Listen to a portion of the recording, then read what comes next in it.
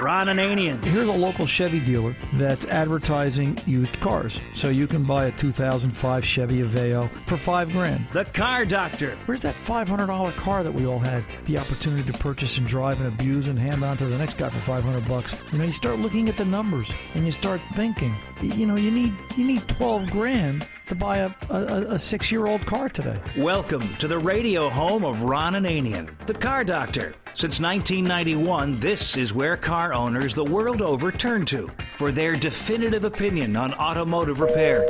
If your mechanic's giving you a busy signal, pick up the phone and call in. The garage doors are open. But I am here to take your calls at 855-560-9900. And now, here's Ronnie. Hey, Ron Ananian, the Car Doctor. Come on in, sit down. Phone number, as always, 855-560-9900. The Car Doctor's 24/7 toll-free hotline. We are live Saturday afternoons 2 to 4 p.m., so if you're getting it now, we are live right now. How do you like that? 855-560-9900. You can call, and we'll put you up on air and answer your car question for you. If we are not, and you're taking this on delay or podcast, or it seems like any one of the number of gazillion ways you can now listen to this radio show versus when we started it 25 years ago, you can call 855-560-9900 and leave a message. Fast Harry, our executive producer, will call you back and put you in the lineup for the next time we're in studio, live on air, and talk to you about your problem and help solve it for you, because that's what this radio show does. More information at cardoctorshow.com. Where else? Podcasting there. Also, you'll find links for TuneIn, iHeart, and iTunes.com. You can pick us up on podcast or stream us any which way you like. And if you need me during the week, Ron at cardoctorshow.com. This hour, Tom, is it this hour we're giving away, doing the Wix car giveaway? I think so, right?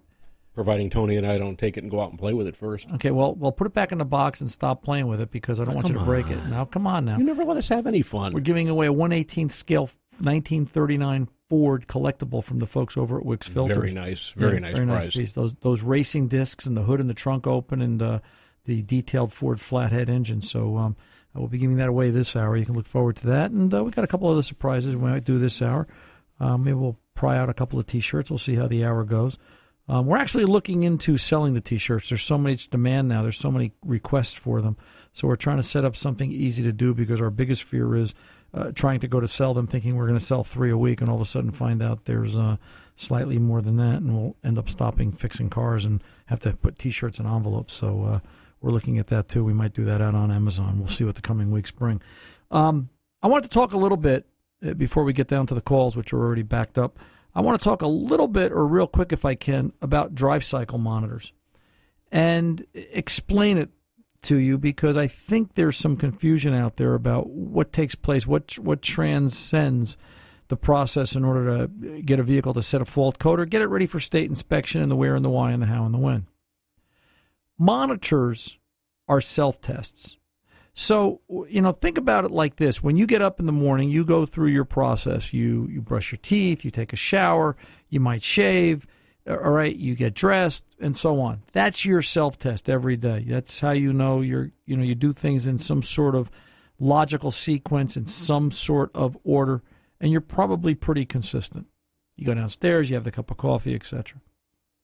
A car does it the same way. So if you ever stop to think about how or why does a car set a fault code, it goes through its wake-up call. It goes through its autoexec.bat file. Boy, I'm dating myself. Remember that back in the days of DOS, right? Autoexec.bat, and I remember modifying those to get computers to do what we wanted them to do. So a monitor for the oxygen sensor, let's say, to determine if the oxygen sensor and its related circuits are any good, might include things like it has to be less than 30 degrees Fahrenheit. The vehicle has to have sat for longer than 2 hours, a cold start. The vehicle might have to be going faster than 25 miles an hour. And within 30 seconds to a minute, they're going to test to see what is the O2 sensor activity. Do they see the sensor awake and working? At the same time as they're doing that, they're looking at some of the other onboard circuits. So you might have more than one monitor at a time actually running while the car is driving down the road. If the monitor passes, if in the case of the O2 sensor, the car sits there and says, okay, the O2 sensor woke up fast enough, it reached its peak, it reached its low, and it had enough switch rate. In other words, it passed the middle of its voltage scale enough times in a given time frame that it is deemed good. It will pass that sensor and drop the flag. Or actually, it drops the flag and then decides if the sensor passed or not. In the case where the monitor runs pretty consistent, you always brush your teeth, you always take a shower, you do things in the same manner. The one morning you forget to put the cap back on the toothpaste tube, and you're supposed to, you completed the task, but you failed the test. And that's just what a monitor does. It will check to see, is the cap on the toothpaste tube? Did the O2 sensor do what it's supposed to do? It went through looking at it over a given time frame, and it decides whether or not it passed. It completed the monitor. Whether it passed or not is another story. Now, running monitors can be difficult. Running self-tests can be difficult. I pulled a drive cycle for a 2001 Lumina this week at the shop. I was talking about it in the previous hour. And the cycle, the test started off something along the lines of idle for 2.5 minutes from a cold start. And think about how you're going to do this. Accelerate at half throttle to 50 miles an hour. Decel. Bring the car up at quarter throttle to 30 miles an hour steady state cruise for 2 minutes. Decel without touching the brake. Accelerate at 3/4 throttle to 60 miles an hour for 5 minutes. Decel without touching the brake. Accelerate up to 30 miles an hour. Decel, you're done. They say the whole thing should take 12 minutes. Now, I want to know where you can idle for 2 minutes, accelerate to 50, decel without touching the brake, without getting run over, accelerate to 30, decel, accelerate to 60, decel. I don't know any place you can do that. Well, probably the GM Proving Grounds or the middle of Yucca Flats. But, you know, in the real world, around here, we call that rubberneckers. All right? And I tried it. I was out on 287 North in North Jersey during the week trying to do that. And as I'm decelling off on the side, almost on the shoulder, two 18-wheelers decided to try and run me over, which was exciting. And I'm just minding my business with the flashers on, trying to stay out of harm's way on a 3-lane highway. I almost question, are monitors really a necessary evil? But I guess they can't figure out any other or a better way to do it. I can tell you this, that monitors and self-tests and getting the car ready for inspection like that, if you wait until the last minute, can cost you some money. I had over an hour of road testing in this one particular vehicle, and I finally got everything to run as I wanted it to and needed it to in order to pass it for inspection. And I suppose my point is that, A, if you know the car has to go for inspection, waiting till the very end probably isn't a very good idea. And I understand that, you know, life gets in the way sometimes, and there are moments where it's a little stressful and you've got to do it a certain way. But understand that you're putting the mechanic under a tougher condition and they've got more to do. And you're also setting yourself up if the mechanic doesn't really have the desire that perhaps that car isn't going to get driven properly and it may or may not pass as a result, and it'll cost you even more money. Bottom line, monitors are something that we all have to deal with. They're getting better on newer cars. The cycle is shorter and the response rate is quicker. But there are some complications, especially in the area of evaporative emissions, where cars might have to be left overnight. Do you know some monitors run now while the car is off and parked? And you won't see the result of that until the next time you go to start it. In the area of evaporative emissions, that happens quite frequently on newer cars.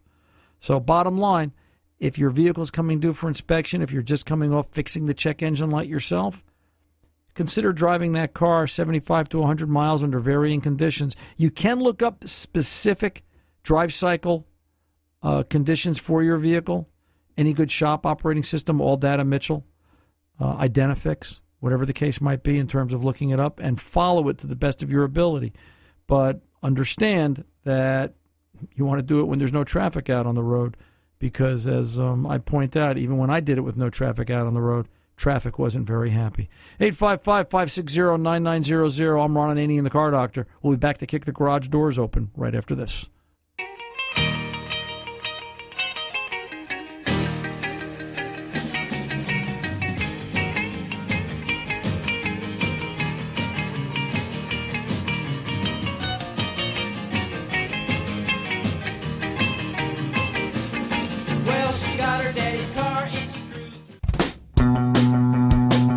Welcome back. Ron Ananian, the Car Doctor. 855-560-9900 is the phone number. Let's get over and talk to Alan in Shenandoah, Iowa. Alan, welcome to the Car Doctor, sir. How can I help? Hey, this is Alan. I wanted to talk about the 2004 Chevy Trailblazer today. Okay, sure. What's going on? Well, the lights flicker on it when the vehicle's running, and it seems like the faster the higher the RPM, the more it flickers. Okay, now when you say lights, all the lights, interior lights, exterior lights? Correct, Okay. All of them. All right. And all the time, Alan, whenever you're operating the vehicle? Yes, All right. If the engine is off and you're sitting there with the headlights on, do they just stay on steady? Yes, they're just steady. All right. First thing I'd look at is just making sure I've got good, clean battery connections. Number one. Number two, I'd be thinking about a diode in the alternator causing an issue. Do you have any? Do you have any sort of a scope or any ability to check the diode? I don't know, but I'm just trying to find out what to do and where to go. Okay. The concern here is, do we have? Is it noise and feedback creating the issue? And I'd probably be inclined to unplug the alternator, and I'd let your mechanic do this. Is just disable the alternator so it doesn't charge. Start the car up, and do the lights operate normally? All right. Okay. If with the alternator disconnected and no power being applied to it, obviously, what sort of voltage do we have? And you're going to be running off battery voltage at that point. If it's a cleaner voltage, it may not necessarily be a light flickering issue. When you say flickering, Alan, is it that it's physically flickering like the light is turning off, or is it that the light is brighter and dimmer? It pulsates. It goes brighter and dimmer. Right. It's not like it's actually turning off. Right. It sounds to me like this is a charging system issue, more so than bad connection or bad headlight switch, something like that. What I would do is I would also hook up a voltmeter to a power source battery, possibly, probably, and monitor that. Does that seem like it's in a state of flux? It's always changing. 13.8, 14.1, 14.2, 13.9, that type of thing. Is the voltage constantly sweeping up and down? Is the engine speed steady? Is it a good smooth idle? When it's at a good idle, I mean it's just constant, and then when you rev the engine up or put more RPMs to it, it flickers up even faster. Okay, so it's something in relation to engine operation. Yeah, I'd be thinking about alternator, and I'd be thinking about the general electrical system itself. Any check engine lights on in the vehicle? No. Okay, I mean I would still go and pull codes just because that's what I'm a fan of doing, regardless. And I wouldn't just look at engine faults. I would use a scan tool, something that will give you a complete system code scan to look at all the modules on the car, body module, PCM, etc. But I would be looking more towards alternator as a possible source. And like I said, I would start by unplugging the alternator. Does that make a change? Understand when you do and you run the car, you're going to see the charging system light come on the dashboard, and that's understandable. Yeah, the alternator, I think it sounds like the bearing's starting to go out of it anyway. But, and there's always that. You may want to take the belt off and spin it if that alternator is noisy. Now the next question is going to be, what alternator do you put on it if it's bad?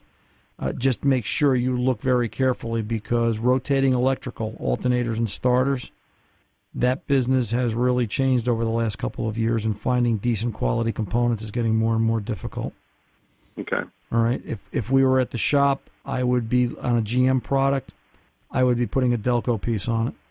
I wouldn't be thinking about anything else. Really taking a harsh look at rotating electrical and trying to deal with top level stuff, because all these cheaper alternators and starters that are being rebuilt. Have you ever been to Chinatown, Alan? No. All right, well, if you buy an alternator or a starter from a non-name brand, you'll be visiting it very soon because that's what's going to be in the car. You open it up, and everything's made in China, which is our new 51st state. So just be cautious of what you replace it with. Okay. Probably your best bet is, do you have an O'Reilly Auto Parts by you? We do, yeah. Okay. I would go over and talk to the guys over at O'Reilly Auto Parts and ask them because they'll know what sells. They might have a particular brand. Maybe they don't have Delco. Maybe they have something else. Let's ask them, listen, I'm not here to do this 3 times, and it's not necessarily about price. I want the best that you've got.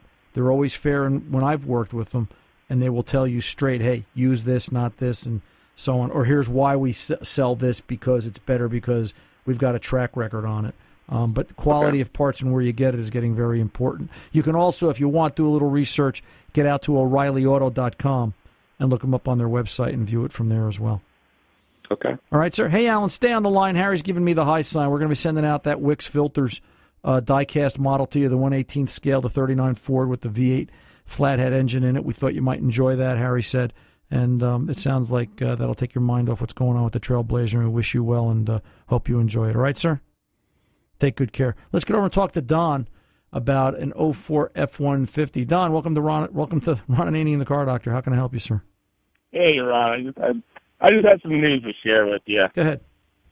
04 F-150, we had a ticking in the engine, and it was under warranty. And the guy asked me on the phone if I changed the oil lately, and I said, yes, I did. He said I did not use a Motorcraft oil filter in it, so there's a check valve in there, so that's probably what your problem is. But in order to cover it under warranty, I had to take it to them. I took it to them. They changed my oil filter, put a Motorcraft on there, had it for 2 days and told me problem fixed. I got in the truck from the dealership, and it checked again. And I walked back in, and I said, you didn't fix nothing. I called the warranty company up. The warranty company said that Ford issued a bulletin for a 15-second tick or a 3-second tick in the motor when you first turn it over, which normal conditions. And I said, no, because it didn't do this up till this time. So I got the warranty company and the dealer owner involved, and I said that there's something wrong with this motor. They said that it's a $2,400 deal to rip the front end off of this motor to check it. And I said, listen, I'm challenging you. There's something wrong. So they tore it apart and found an O-ring got caught up in the oil pass that the timing chain is lubed with. Yeah, that's up. Is that the one up in the cylinder head, Don? Yeah. Yeah. It's funny. Just as a quick aside, there's a really good YouTube video that, and I think if you Google search, Ford. What is this? This is a 5.4. Yeah. Yeah. Right, yep. If you search on YouTube, Ford 5.4 valve train oil problems, or I forget the exact wording of how I found it, they will show you which galley plug you pull out. They're seeing that as a common fault. Don, stay on the line. I want to talk to you after the break. Sounds like there's more here. But just as an aside, the YouTube visit really pays off. There's some really neat things there, but worth looking at. Don, you stay put. I'm Ron Ananian, the Car Doctor. 855-560-9900. We'll be back right after this. Don't go away.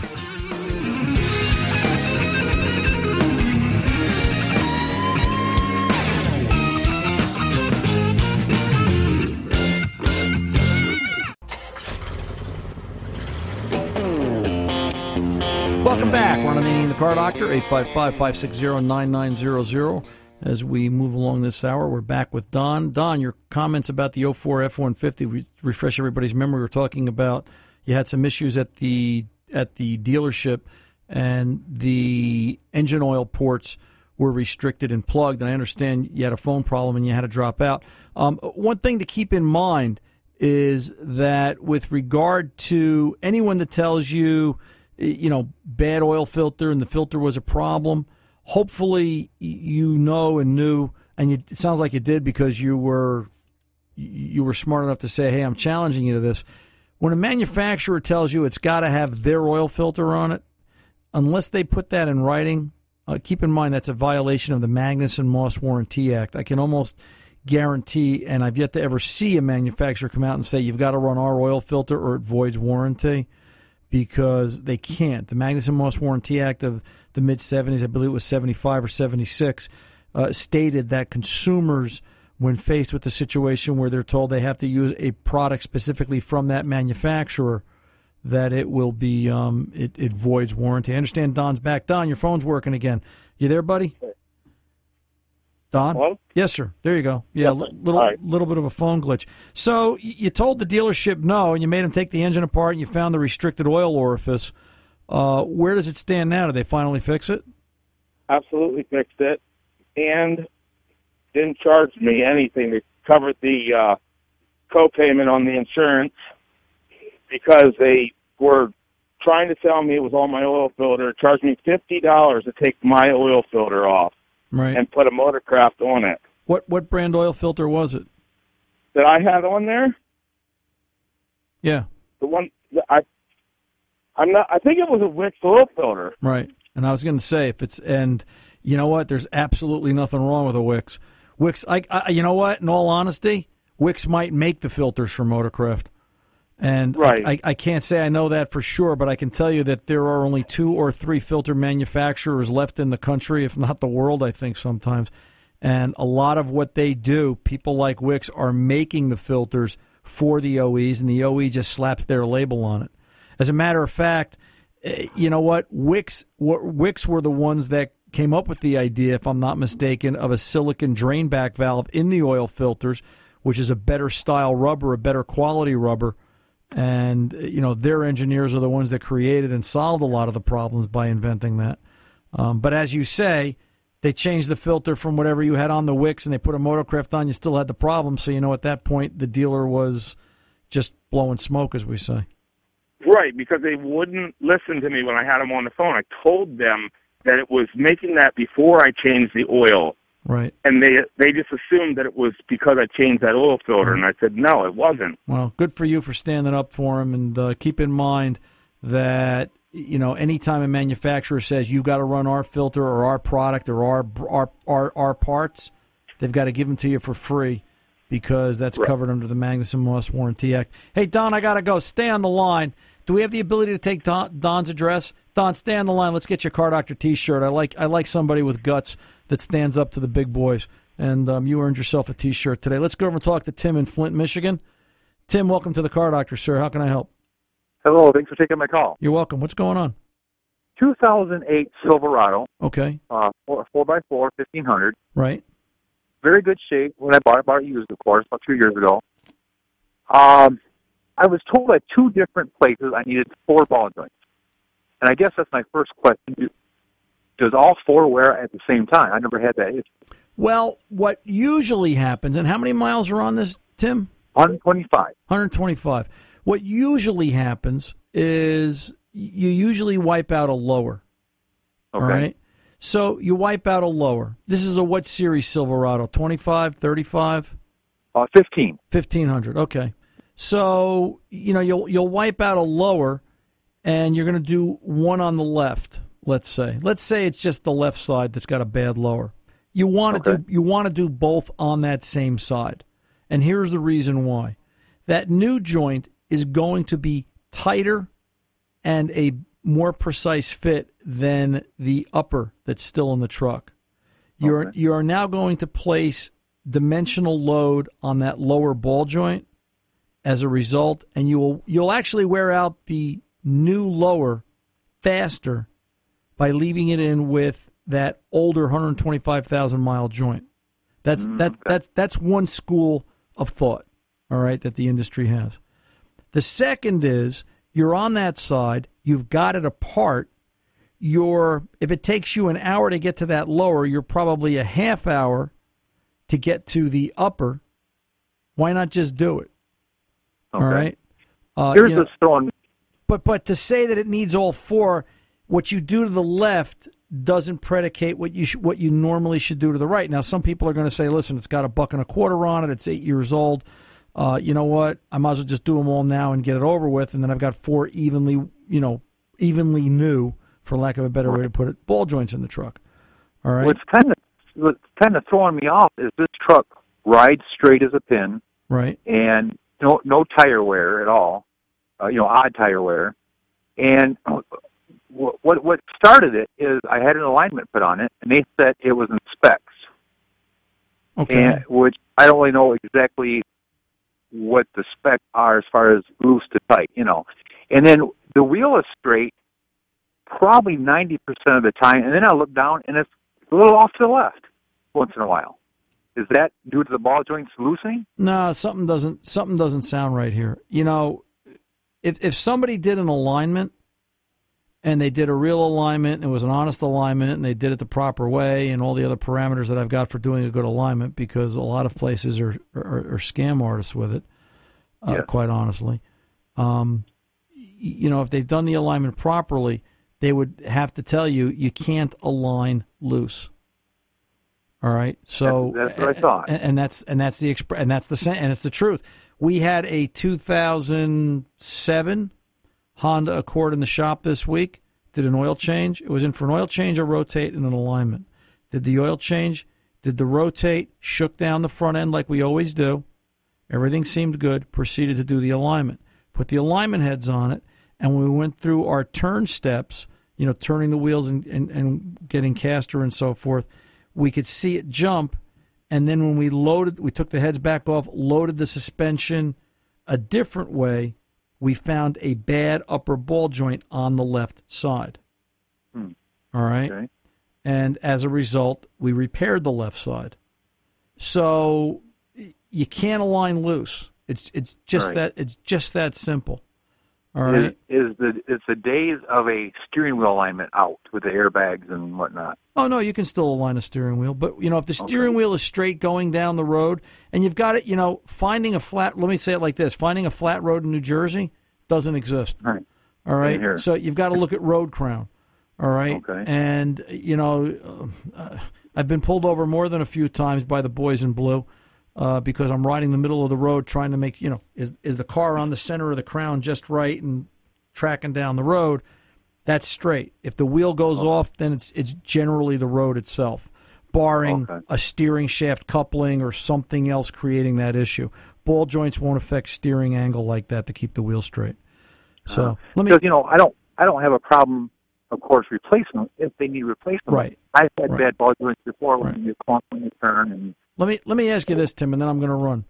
Who's your regular mechanic? Do you have a regular mechanic? Dealership, but I'm losing interest. Right. So, you know what? Maybe it's time to get a third impartial outside opinion. Do I really have bad ball joints, and why? Find somebody that's actually going to, they can't check them up in the air without loading the suspension. They've got to put a load on the lower control arm to duplicate road load, or they're going to have to do it on a drive-on rack. And then let's find out for sure.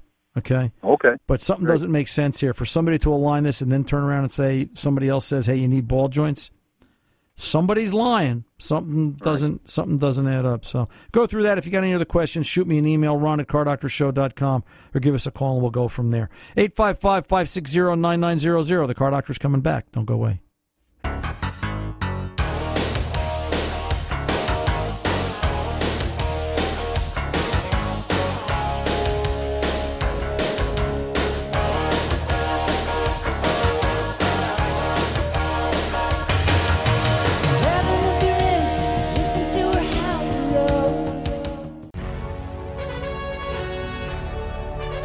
Welcome back, Ron Ananian, the Car Doctor. Time for my new, fast-becoming favorite part of the show, except where I have to talk to Tom. Oh, go away. Yeah, feelings mutual. There you go. How are you, Mr. Ray?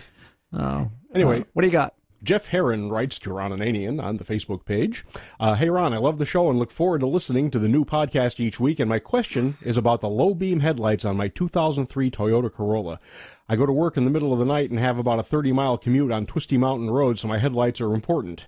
The lenses are perfectly clear, and my high beams work great, but the low beams have always seemed weak and don't throw very far. He's looking for recommendations either on what to do about the assemblies. Does he need new lenses? Does he need new light projectors behind it? Or should he get new bulbs? Easy peasy. Got it. Okay. Here's what you want to do, Jeff. It's just this simple that you want to get out and take a look at what O'Reilly Auto Parts has. Get out to O'ReillyAuto.com and scroll down. They carry the full line of Sylvania Silver Star bulbs.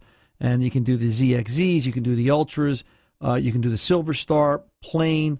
We like the Silver Star Ultra. It's sort of middle of the road, and it will give you a better low beam, brighter, cleaner, whiter light, all right, and help you with those dark shadows on mountain roads, just like you're describing. And the nice thing is it's O'Reilly Auto Parts, so they come with a 1-year warranty. They back it up. You can do a mail order. They're very good about it, and you can either that or go in and pick them up right off the shelf. It's either one. But I like the Sylvania Silver Star Ultras. And the reason I say it like that is because you can put in some of these lights that are so bright, they're overwhelming, and you will find that in some cases, the brighter the light, the shorter the lifespan.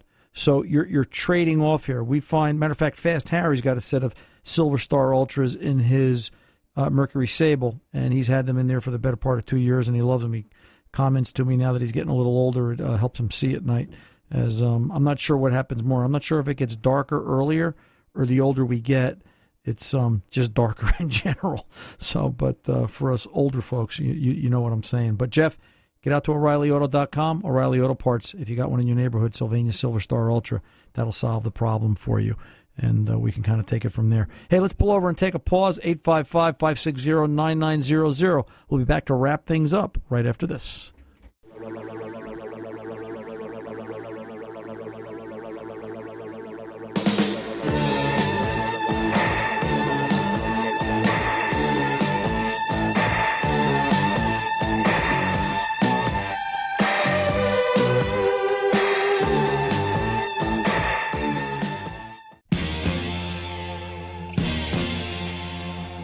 Welcome back. Ron Ananian, the Car Doctor. 855-560-9900 is the phone number.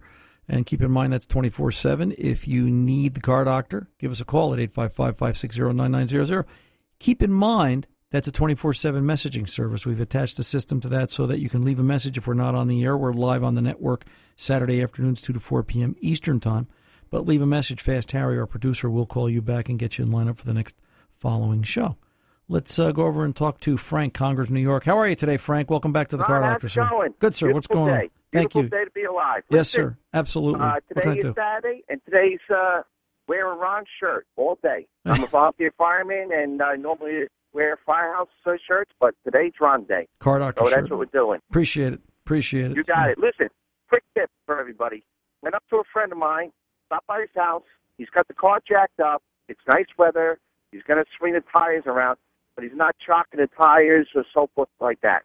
So what we're talking about, a little safety out there, too. Yeah, great show today. You know what I'm saying? Yeah, that's always a good thing. You know, Frank, I was driving yesterday coming home and coming up Route 17 north through Paramus, New Jersey, and I saw someone on the side of the road in his little Honda CR-V, and he had the car up on the jack, that little scissor jack? The little scissor jack that they give you, and he's sitting under the car. He's got his legs under the car trying to get the tire on and off, and I went, oh, my God.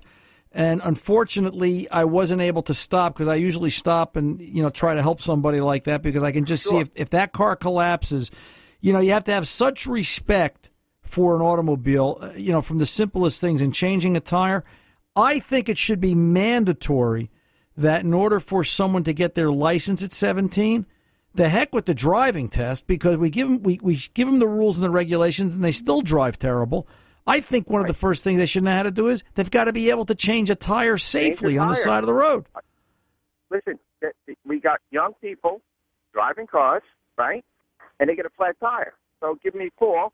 Okay. I said, well, there's jacks in there. Be careful. I don't know how to change the tire.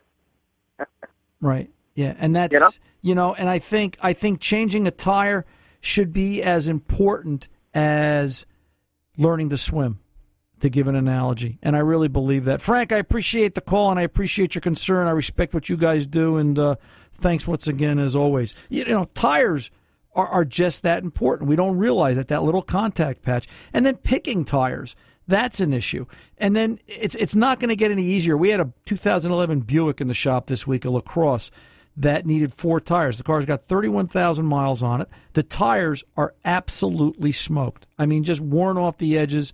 The car had an alignment issue, which didn't help, but the tires were worn, in my opinion, prematurely. 245 50/17 is the tire size. Do you know, I looked these tires up.